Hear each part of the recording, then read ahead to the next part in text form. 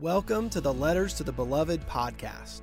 I'm Jake Spencer, the pastor of Grace Chapel, Knoxville, and we are thrilled that you are joining us today.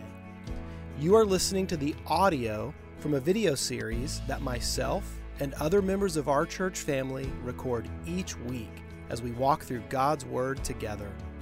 Our hope is that the living Word of God would come alive in your heart today. If you'd like to learn more about our church, you can visit our website at gracechapelknoxville.net. May you be blessed and encouraged today. And now, beloved, welcome to the conversation. Hey friends, thanks for joining me today. Man, I am just loving this fall season. The warmer days have been nice. When it gets cooler at times, it's been wonderful too. Loving just the beauty of all that's happening in the creation around us. Hope you guys are able to soak that in. I want to talk to you guys this morning about something a little bit more serious. Throughout Scripture, there's times where we see seasons of joy that are worthy of celebration. But listen, God gives us a lot of guidance too on how we can handle and deal with difficult times. So I want to look with you guys for just a few minutes today at the opening to 2 Corinthians. There's a lot of ground that Paul covers with the Corinthian church in this second letter to them. But he opens by just talking about dealing with affliction and the comfort that God wants to provide in the midst of that. And so I just want to share a few thoughts with you today. Let's just jump right into this. The whole passage we will look at is 2 Corinthians chapter 1, verses 3 through 10. We'll just read a few of these verses together. So let's start with verses 3 and 4. Blessed be the God and Father of our Lord Jesus Christ, the Father of mercies and the God of all comfort, who comforts us in all our affliction, so that we may be able to comfort those who are in any affliction, with the comfort which we ourselves are comforted by God. Now listen, that's a mouthful, but here's the idea of what Paul is sharing here. Number one, our God is the God of all comfort. In all situations, in all seasons, in all circumstances, God has what we need. There is no circumstance we can find ourselves in where God doesn't see us and He can't reach down and touch us. He loves us, He cares for us, and He longs to comfort us even in the most difficult seasons. Secondly, he says, this God who is the God of all comfort, He comforts us in all our affliction. Whatever difficult, challenging circumstance we might find ourselves, whatever pain that we're experiencing, God meets us right there. And then finally, Paul says these last words, and when you're in the midst of affliction, this isn't how I'm thinking at least, but he says there's a reason that God does this. The reason He reaches down and He comforts us in our trouble is so that we too will then be able to comfort one another. We can comfort other people when they're going through any affliction. So listen, this is how wonderful our God is. Not only is He faithful to touch our lives in any circumstance and bring comfort and hope and help, but He also will not only touch us in those seasons, He'll use it so we can impact others in the midst of their difficulty. Friends, this is biblical empathy. Biblical empathy is rooted in God's comfort first and foremost, not what I can do for other people, but what God has done for me, and He will be faithful to do for them. So it's rooted in God's comfort. And then secondly, biblical empathy, wow, easy for me to say, biblical empathy is also rooted in my own personal experiences of pain. And so one of the ways my heart is able to go out to others who are in need is because of the hard roads that I have walked. It does not mean I can specifically relate to their personal experience. That's not it at all. It just simply means I understand what it's like to live this human experience with all of the pain and trouble that we might face. And so therefore, when others are suffering, my heart can go out to them. And it can go out to them in a meaningful way because I have experienced God's faithful comfort in my life. And so I know He wants to comfort them too. So let's unpack how this looks practically just a little bit more. Moving now down to verse 5. For as we share abundantly in Christ's sufferings, so through Christ we share abundantly in comfort too. Listen, I think we could get caught up in a lot of bad theology if we start having the mentality that I should look for or pursue suffering. Like I need to go find it or create it. That's wrong. However, throughout our walk on this earth, we will experience suffering. And what God is saying is, even in those painful circumstances, it's an opportunity to draw closer to the Lord. That when I'm suffering, I can realize that I'm experiencing things that Jesus himself experienced. God himself, who is the God of all comfort, has also suffered greatly. So what are some examples of that? Listen, when we're going through physical pain, it could be a temporary illness of a few days. Maybe we're walking through like an illness or even a disease that's like long lasting, ongoing pain that I'm not receiving comfort in.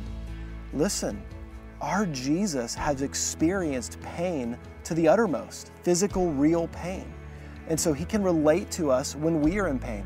Listen, I'm a baby. Like I get sick for just a couple of days and I just turn into like a big baby and just want to go hide in the corner. I don't like dealing with physical pain.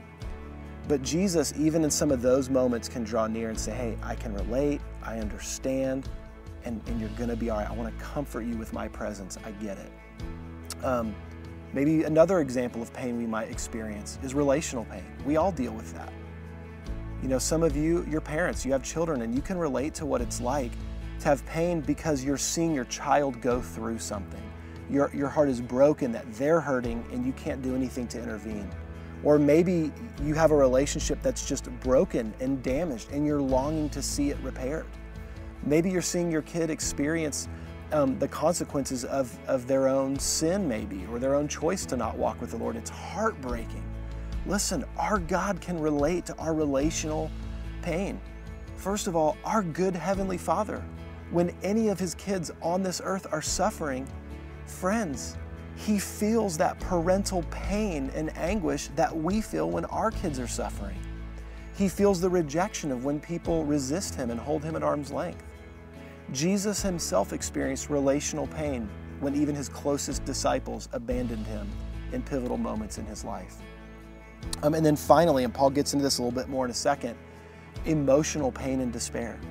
Friends, there are times where we just feel crushed by what's going on around us. Maybe we're grappling with depression or anxiety. Maybe it's not even just kind of emotional and mental hurt that we're going through. Maybe just very real circumstances in our lives we just feel stuck. I'm stuck in a hard season that I just can't seem to get out of. In that emotional pain and despair, Jesus himself can relate. He's gone through that dark night of the soul, like his time that he spent in the Garden of Gethsemane. And Paul himself begins to talk about that sense of deep despair that can overtake us in life. Verse 8 now. For we do not want you to be unaware, brothers, of the affliction we experienced in Asia, for we were so utterly burdened beyond our strength. I mean, he's not sugarcoating this. So utterly burdened beyond our strength that we despaired of life itself. Friends, don't believe the lie that somehow being a follower of Jesus means that we're going to be free of despair and difficulty and painful circumstances. The road with Jesus is a victorious road. It leads to ultimate victory in heaven. But real pain, real despair, things that feel absolutely beyond us, soul-crushing even, we can experience those as believers. Jesus himself experienced that kind of pain. And yet, look how he continues. Still in verse 9 now here. Indeed, we felt that we had received the sentence of death. Things were so hard that we felt like our life was over. But, he says, that was to make us rely not on ourselves, but on God who raises the dead. The moments in our life where we experience affliction, suffering, even despair unto death, it's a reminder that we are not to rely upon ourselves, but to rely upon the God who raises us from the dead. Now listen, this is first of all good news. God is a victorious God who rescues us even from death. He raises the dead. So even the most despairing of situations that feel impossible to escape from, that are causing us to feel crushed, Our God is a God who raises the dead, and He can rescue us. But I also think it's worth noting, Paul doesn't say the God who keeps us from death. He doesn't even say the God who keeps us from pain and despair. Like, this isn't the God who stops all pain and stops all death. It's simply the God who, in the midst of pain, or even in the midst of death, brings new life and resurrection hope. Friends, in our affliction, in our despair, we have a God who can relate to our suffering and our struggling, and He is the God who, in His very essence, is the God of all comfort. Let's turn to Him and look to Him when we are struggling. And friends, as Jesus sees us through our moments of affliction and suffering and despair, let's recognize that He's now calling us to partner with Him, to be like Him, a glimpse of Him in this world where there is a lot of pain and a lot of suffering. We can be carriers of the hope of Jesus Christ. We can share the comfort we have received with others who are in need. And so I want to leave you with this thought. It's the last thing that Paul says here now in verse 10. He delivered us from such a deadly peril, and He will deliver us. On Him we have set our hope that He will deliver us again. The same Jesus who has delivered us from sin and death, the same Jesus who has showed up previously in our life in difficult circumstances, He'll be faithful to do it again. So friends, let's look to Him in hope in all seasons, because He is a resurrection God. Love you, my friends. Pray you're having a great week. Let's hold on to Jesus, and let's be sensitive and have empathy that we might comfort one another in our sufferings. Bless you all.